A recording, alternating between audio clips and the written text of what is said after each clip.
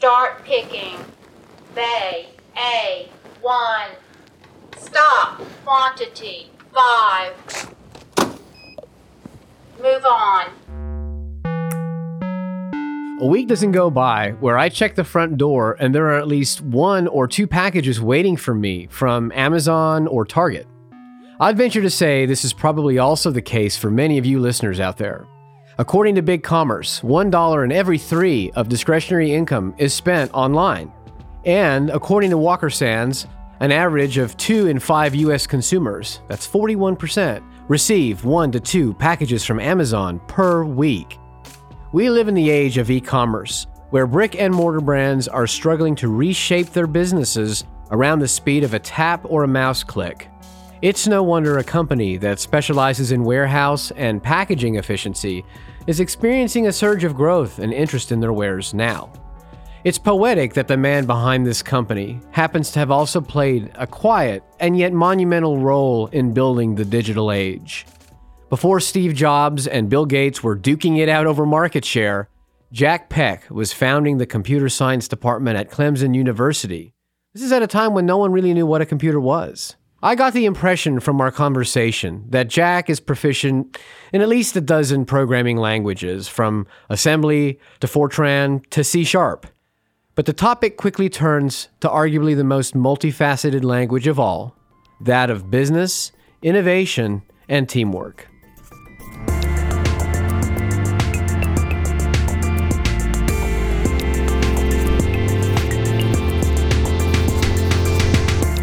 This is Of Note, a podcast on innovation. I'm Laura Corder, Managing Director of South Carolina Department of Commerce's Office of Innovation. And I'm Joseph Nuther, co-founder of Design Sensory and PopViz. We're talking to some of the most interesting minds in the South. They're hands-on, they're driven, and they're sharing their notes on invention, funding, entrepreneurship, growth, and so much more.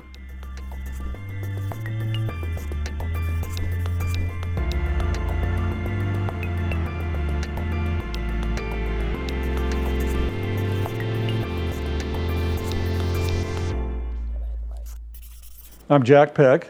I'm president of FastFetch Corporation.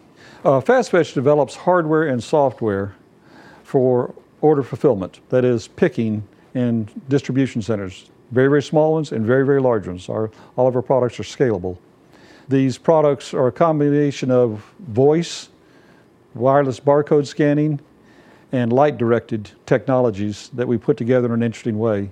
We do have patents. We have 2 U.S. patents, we have 7 international patents, and 2 U.S. patents pending on some of the solutions that we've come up with. Jack's company, FastFetch, has provided order fulfillment solutions to major companies in industries ranging from food and supplements to cosmetics and jewelry. Like many great leaders we've talked with, he has his hands in every facet of the business. Do a little bit of everything, all the way from doing the fun things like design and implementation, working with customers, working with my employees, all the way out to taking out the garbage, I suppose. You do all of that type thing if you're a small company. We're going to dive into how Jack is building a company and an idea that could completely change the world of e-commerce. But before we do, let's take Jack's story from the top with how he found his love for computer science as a student. I was actually a math major, physics minor. There was really very little computer science anywhere in the country. The university where I attended, the University of Southwestern Louisiana, was one of the few that actually had a computer used in the classroom. And so I learned to program actually as I was in the 9th grade in high school. But later on, when I got into college, I took as much computer science courses in mathematics actually as I could. Got hooked on it, and I've been doing it ever since.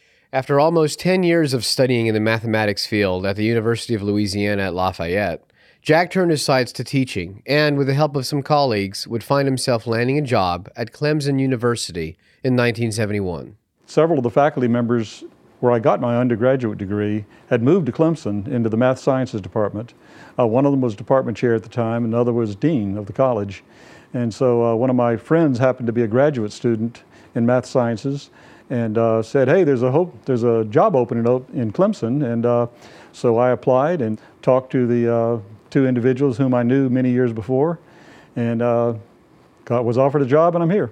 When I came to Clemson, I was in mathematical sciences, which was a combination of a lot of different areas of mathematics, statistics, operations research, modern algebra, those types of things. I was really the first computer science faculty member hired at Clemson back in 1971. I went as director of what was called the Division of Information Systems Development on the university, still active, by the way, on the campus, where we did a lot of development of systems for state government. Did a lot of work for the governor's office back then, too. As a result of that, I had quite a number of graduate students who were attracted to the program in math sciences. Because of the fact that we had so many students that became interested in computer science, we spun off really a separate department, the computer science department. And I was really the first faculty member in that department. After the computer science department was formed in 1975, Jack would eventually go on to become the department head, spending more than 30 years with the university. And he saw a lot of change in the field during that time. Computer science was still developing, as you might imagine. In fact, if you look in the dictionary, in 1960, a computer was a person who computes, uses a calculator for the most part. Started in what's called machine language on the IBM 1620. It's a very old machine. Went up to what's assembler language, a little bit in symbolic programming. Went up to Fortran, went up to COBOL, and of course, many other languages between there and where we are now is C#. One of the things that is probably kind of humorous, nothing I ever took as an undergraduate or a graduate student did I really teach. The field moves so fast, you have to educate yourself into the new subjects so that you can keep up in the field and present to your students the newest developments. People are having to stay on top of the changes, and it takes a lot of work to stay on top of the changes in computing if you're a faculty member. But you have to stay on top of them if you're going to prepare your students to jump right into the workforce and be effective. As a faculty member, you could see things coming that typically you don't see as just a layman. But even with that, there are a lot of things that have come about that nobody could have predicted. The field is so wide, the number of places that computers are applied today is so large that no one person can keep up with all of it. Now, Laura, is this the first time you met Jack? It is, actually. And I, of course, he came across my desk more from just his Fast Fetch and the company that he's built. But, getting there on site and digging into his history with Clemson, it's kind of mind-boggling that I feel like we're kind of sitting in front of like computing royalty a little bit. Yeah. Somebody that was there at the forefront when computers were just being created and computing even being languages even being created. So to sit there with him and to him naturally have really pushed us and seen what it would do for the future and creating, an entire school for it within Clemson, the impact of that is kind of mind-boggling. It's trained thousands of students, and the program has now even been ranked number 6 among academic institutions, number 60 worldwide, and it's been listed on top 500 supercomputing sites. So I think, aside from all of his business achievements, his academic impact is really phenomenal. I don't know how else to really summarize it. I mean, he's a true pioneer. Yeah. Isn't he? Yeah. Yeah. I love that line of him being royalty because it and you're right. We didn't know that coming into his space, and to meet somebody who I'm sure has had an impact on something within our daily lives. And his students have gone on and been hired by Amazon, MetLife, Boeing. I mean, big companies. So it makes you wonder what would have happened had he not have started the department itself. And he's seen so much. Yeah. And he's still not satisfied to sit back, is he? No, that sounds like he's always going to keep innovating. It's who in he his is. DNA. Right. So it's actually helped you by being a teacher, by being an instructor, a professor. That has actually helped you in business. Absolutely. There are a whole variety of things that help me in the academic world to get to where we are in the industrial world. And the things that were helpful, of course, were trying to be innovative. As a faculty member, you have to look for problems, and then you look for solutions to those problems. The same happens in industry if you're going to be successful. You're not going to do the same thing day in and day out. So to that degree, it was helpful. But as a faculty member, you're a little bit shielded. You don't have to worry about making payroll. Even as a department chair, the money's going to be there for payroll. And quite honestly, I think the experience that I came out with in academia I mean, you have to present your ideas clearly in a concise form, really, to the students, if they're going to go away in a short period of time and be successful with those ideas. If you're wondering how Jack went from academia to entrepreneur, it all began during his time as a faculty member. As a faculty member, you're encouraged to do research. Some of it is funded by the government, but as a faculty member, you have to put your kids through school. And my kids chose to go to private schools that were fairly expensive, and so I had to do something, as many faculty members do, during the summers and in their off hours, consulting, that type thing, to stay abreast of developments in the field, and also to bring in some extra income. And so I started Foxfire back in 1987. We actually started out with Foxfire doing real-time shop floor control manufacturing, and our primary focus was in the apparel industry. So I learned a lot about apparel manufacturing, and of course when you finish manufacturing a product, you often put it in the warehouse. So as a natural outgrowth of that, I learned a lot about warehousing. Then of course a lot of the apparel manufacturing went offshore to the Caribbean, Central America, South America, the Far East, and there was very little of the apparel manufacturing left in the United States. So we transitioned over to become specialists in software development for warehouse management. The warehouses were still located here because you want them close to the customers, and the customers are here, even though the manufacturing might be offshore. So that's how I learned a lot about warehousing. Having seen a lot of warehouses, gone into them, worked with the people over the years, I learned a lot about warehousing. I didn't just read about it in a book. I sold the company in 2007 after 20 years. So Foxfire, Jack's company before FastFetch, produced software to help manufacturers increase efficiencies all around. Foxfire not only introduced him to the world of warehousing and distribution, but also to the world of business. I was chairman of the board of the company from the administrative side, but I was always involved in the development of the software. And at times, unfortunately, writing some of the software. The problem with writing some of the software is you might get calls in the middle of the night in terms of support calls. So I found it better to hire people to do that, and then I could go fishing occasionally. Learned a lot about how to run a business. There's a lot more to it that you don't learn in the computer science department, even as department chair. And so learned a lot about how to run a business, how to keep the books, how to work with the banks, how to work with the customers, how to work with the employees. So I grew quite a bit, really while I was at the university, but that was part-time. In 2000, when I was retired from the university, I became full-time with Foxfire. And at that point, of course, I learned a whole lot more. Visited many different warehouses, saw many different kinds of operations, saw many different kinds of problems, and came up with some unique solutions to some of those problems.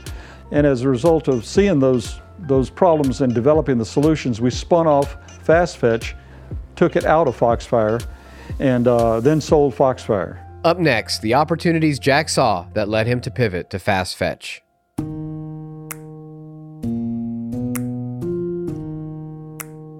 This podcast is part of Scribble, South Carolina's voice of innovation. We celebrate and support the innovative activity across the state by connecting people to people. Visit scribblesc.com for exclusive interviews, tools, and resources. That's scribblesc.com.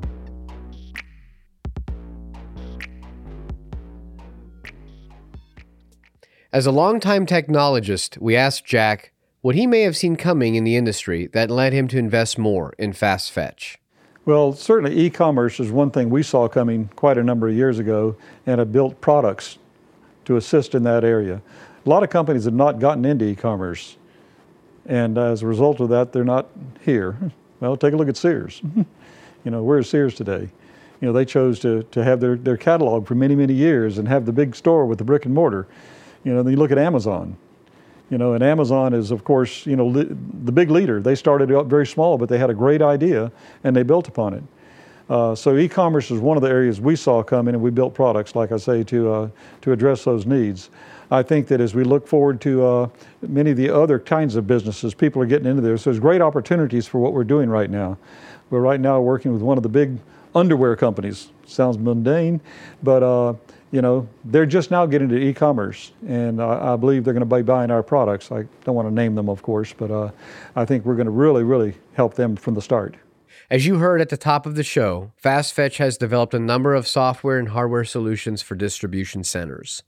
These patented ideas could greatly increase accuracy and efficiency in a warehouse, but Jack is pushing his industry forward in other ways. Just one example, packaging. Many people know the dimensions of the items that they're selling, and in e-commerce you might order 3 or 4 or 5 items, maybe more than one quantity of each item, but it's generally a small number of things that people are ordering with e-commerce. And then you want to put them in a box. Well, the question is, what size box should you put them in? And if most companies have somewhere in the neighborhood of 10 boxes to choose from. And I'm sure that you've seen many times when you open a box, there's a little bit of something and a ton of dunnage, cardboard or filler in there to protect it from rolling around too much. Well, the big carriers, UPS, FedEx, DHL, they've all started charging more now based upon the dimensions of the boxes they're shipping versus the weight. So if you're shipping a big box with just a little something in it, you're paying a big price for doing that. Well, they started that about 2 years ago. And many companies are now paying a lot for their shipping that they didn't used to be paying for. What we've done, we developed algorithms using AI so that given the dimensions of the items that you're going to be shipping, we will then understand how to place these items and orient them in the box in such a way that we will find the minimum size box among those 10, let's say, that you might be using for shipping. Most people just eyeball it, take a guess and ship a lot of air. We've also come up with products recently, so rather than having 10 boxes, you could have 100. And if you have 100 boxes, obviously you're going to ship a whole lot less air. But the problem comes up then, what 100 boxes should you have to be shipping all of these products that you have in e-commerce? And so that's a very challenging problem and a very computationally intensive problem. And quite honestly, if you were to just try to brute force it by looking at all combinations of boxes that could be designed to ship the stuff that someone has been shipping for the last million orders, you're talking about years and years and years of computational time. I mean, centuries. And so we've developed techniques for coming up with answers for that in just a few minutes. We can tell you the 100 box sizes. Then the next problem is, once you have decided what 100 box sizes to use, how do you pick among those 100 boxes?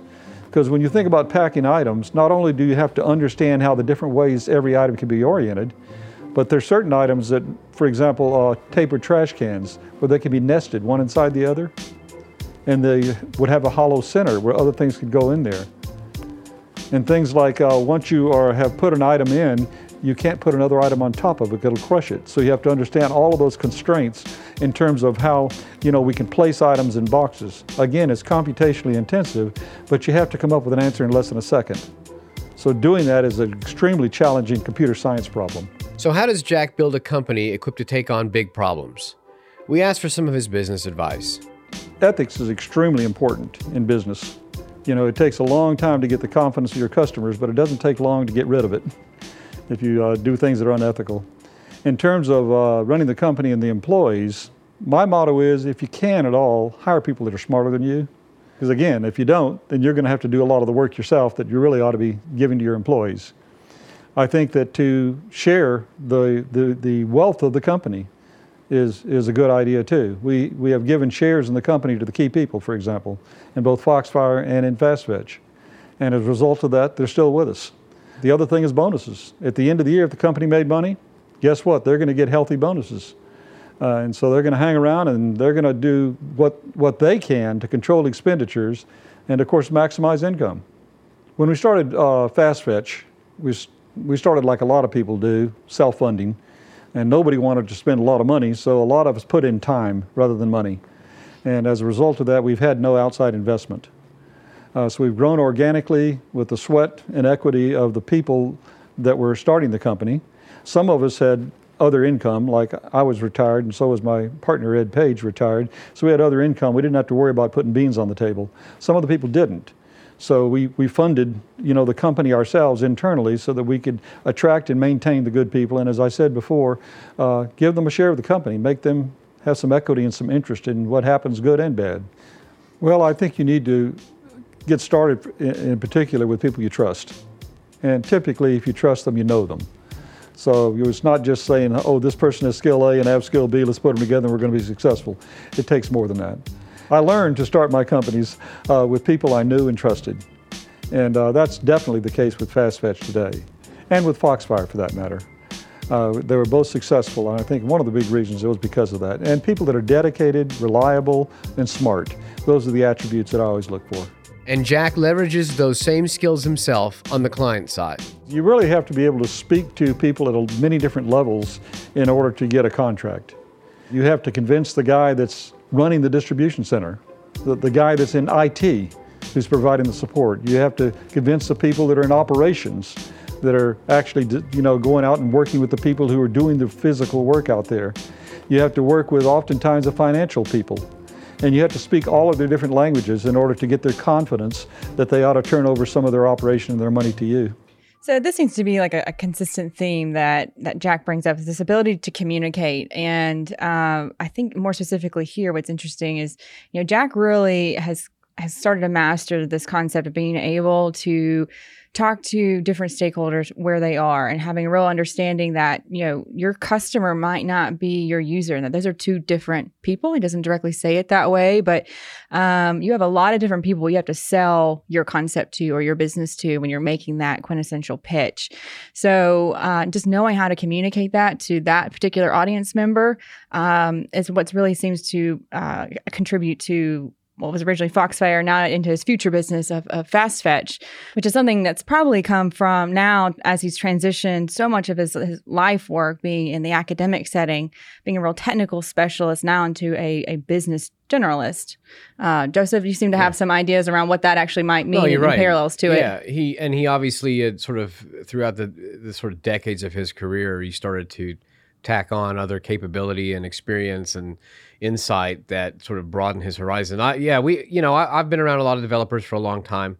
When Design Sensory was started out, we started out with a heavy, and still do have a heavy technical wing. And what I became very experienced with or knowledgeable of is this idea of a T-shaped individual. And Jack is actually, there's some, there are a lot of metaphors for this. Jack is potentially considered an X-shaped person, but at one point in time, he was probably a very evolved T-shaped individual. What that means simply is that the T means that the descender of the T kind of represents your domain level experience, that specialization or skill that you have or expertise that you have that makes you very valuable to solving problems. The crossbar on that sort of represents your ability to work with other people in different disciplines, or to have an understanding of sort of cross disciplines that helps you be a bit more well-rounded as a professional. And it's clear that, to your point, that Jack, he has deep level experience in computer science, in the language of machines. But he, over time, has learned how to start speaking the language of business, and has learned how to augment that with, warehousing, information and management. He said he learned a lot about that, and then started to learn about finance and banking and sales and so forth. So he certainly has added to that. The idea of an X-shaped person is this idea that now with 4 or 5 decades of doing this work, he's established great credibility, and so now he can bring together other T-level people with great success, because they will see him as a domain level expert, but then he also has the ability to speak all those languages, bring all these people together, and really tackle hard problems. And probably a good example of this is Johnny Ive at Apple. He spent 20 years as an industrial designer. He's known for the iPod design, the iMac, the original iMac design, and he's shepherded Apple for a long time. As his career went on, he was able to start speaking the language of technology more, user interface and UX design. He was able, he's a very well-rounded individual as a design thinker, so he could bring all of those people together, powerful people underneath him who had the ability to design and speak about other things, that he could sort of marshal them all together and tackle some big problems. So I think Jack is a great example of that. And I would say, Laura, that, listeners, if you've never heard of a T, U, V-shaped, X-shaped type of metaphor for thinking about your skills or profession, I would encourage you to just look it up, because I think it would really help people understand how they could potentially develop their skills further. Well, and I would even say for those that are in hiring positions, looking at the types of team members they might want. Even if I'm just sitting here thinking about it, if we wanted to really look at some of the most successful tech startup teams, most of those founding teams are probably T-shaped people. You're usually been asked to be a founder or co-founder because you have a very specific area of expertise that nobody else has. But as we've seen from a lot of these episodes, you have to be a generalist to get that small business going. Everyone has to be responsible. In fact, even Jack talks about, taking out the trash. Everybody has to be a little responsible for everything, but still you have to have that one thing that nobody else can do. Right, your superpower. Yeah. Becoming that T-shaped person or that X-shaped person, that business generalist, isn't always an easy road, though. Yeah, I've had a lot of failures. And you're right. You do learn a lot from failures. Probably too long to discuss them, and even give you a full list. But I might say that the lessons I've learned from the failures have been that when you're working with someone in a company, have some confidence in yourself as being able to understand what's going on. I know one of the first companies I actually worked as part owner in was a software company in Louisiana. Back in those days, we used to call them service bureaus. Basically, you did computer work for other companies and you had the big computer.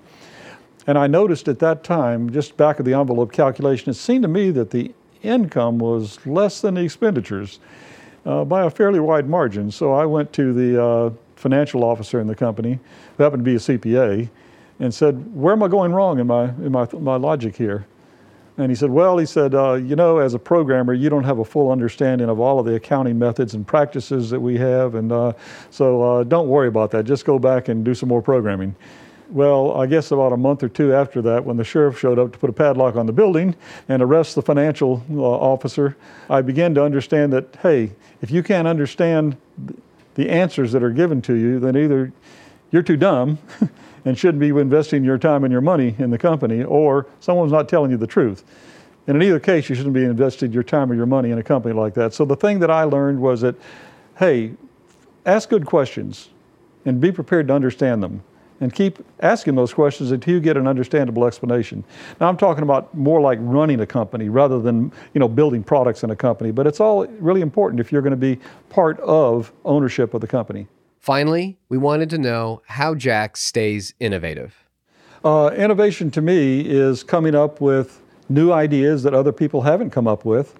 Not necessarily brand new technologies. Maybe it's using existing technologies in brand new ways. And so all of that falls into innovation. In terms of why I do innovation, it's because it's fun. If it weren't fun, then I would be doing something different. Fishing. You got it, fishing. I would like to visit customer sites. Prospect sites would be a better thing. Maybe they become customers. Visit, see what they're doing, see if I can catch on to their problems, steal their ideas. I hate to say that, but that's part of it. Steal any of the ideas, good and bad, that they have, and then put them together into interesting ways. That's how I remain innovative. I can't simply sit at my desk looking at my computer every day and come up with these ideas. Maybe some people can, but I can't. I have to go out into the world and meet people. It's people like Jack that just really keep me motivated. I'm on the road a lot with work, and while that certainly has its challenges, but being a road warrior gives me a chance to really meet with people like Jack on a daily basis. And they're so passionate, and they're just smart. And it's just, I feed off of that energy. And of course I learn something almost on a daily basis from these people. But it's honestly why I love what I do for the state. I think I've referenced this before, but I have to give a lot of credit to our secretary, Bobby Hitt, for really kind of liberating for us this opportunity to just try some things. We try to design as much opportunity for feedback and pain points for our innovators, like what Jack does, so we can make what they do on a daily basis easier. And so what we've evolved to become is almost like this weird internal incubation process for retooling economic development to actually support innovation from a business standpoint. So even projects like Scribble, didn't exist, a year ago, but now here we are talking and able to help really elevate them and give our innovators the spotlight they deserve and to be celebrated. So, I guess just continuing to hear people like Jack's story just keeps me personally even motivated to keep pushing and advocating for them on a daily basis. And to learn from them, right? Yes. I mean, he talks a lot about running a business versus building one. And, that certainly hit home for me. I've struggled with that for a long time. I do now. It's probably, to his point of why do you keep doing what you do? Certainly you do it because you love it. You do it because you're trying to hit goals. I think sometimes too, you're doing it because you want to, just overcome potentially a challenge that you've been wrestling with for a while. You want to get to the end of that marathon. And so when he spoke to that, I think it's also a very important thing that people have to reflect on, which is that, again, you can do things that you want to do and do things that you have to do. And I think you kind of need to do both. And you've got to figure out how you can find great people who have the skill to potentially help you build something so that you can then look at how to better run it, optimize it. Maybe great T-shaped people? Yes, exactly. Great T-shaped people. To his point, it's you can't evolve yourself until you find those people, right, to allow you to do that. To inspire and grow you. Exactly. You depend on strong people in order for you yourself to become stronger. So, I just find he's such a great mentor in that way, I think, in terms of all the information he has had to say in this interview for all of us. And he probably doesn't even realize he's doing it. It just seems like that's just genuinely his personality, is to spread his knowledge and to bring people together for a collective vision. Probably his superpower, because he's been doing it now, for almost 5 or 6 decades as a pioneer, instructor, department head, and then entrepreneur, business owner. He's clearly been able to motivate and inspire people to achieve their best. And Jack even directly references his people are really his key to how he innovates. We're in the computer field, so obviously computers and software and Google and all of those other things we think about are really, really great tools. But quite honestly, I look at the people that I work with or that work for me as tools as well, to keep them properly motivated, to support them in the ways that they can be successful, get things done on time, get things done in budget. Those are the most valuable tools I have, as they would in any company probably. I'm Jack Peck, and those were my notes on innovation. This has been Of Note, a podcast that gets up close and personal with innovative people so we can learn from their successes and failures. I'm Joseph Nuther. And I'm Laura Corder. Of Note is an original production by the South Carolina Department of Commerce's Office of Innovation and Design Sensory. Our producer and editor is Hunter Foster. Our sound engineer is Mike Deering, with original music by Matt Honkinen. Check out more interviews, our blog and resource area at scribblesc.com. You can follow us on Facebook and Instagram at Ready Set Scribble. If you enjoyed the show, please make sure to subscribe, rate, and review on iTunes, Spotify, Stitcher, or wherever you listen to your podcasts. Until next time, keep pursuing your transformational ideas.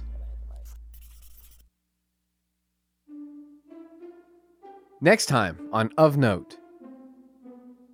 Your interactions with the industry, your interactions with people, your interactions with multiple other things. I happened to meet one worker downstairs. We were just having a small conversation. At the end of that conversation, he used one phrase which circled back to what the innovation that I was doing. He said, "What you give is what you get."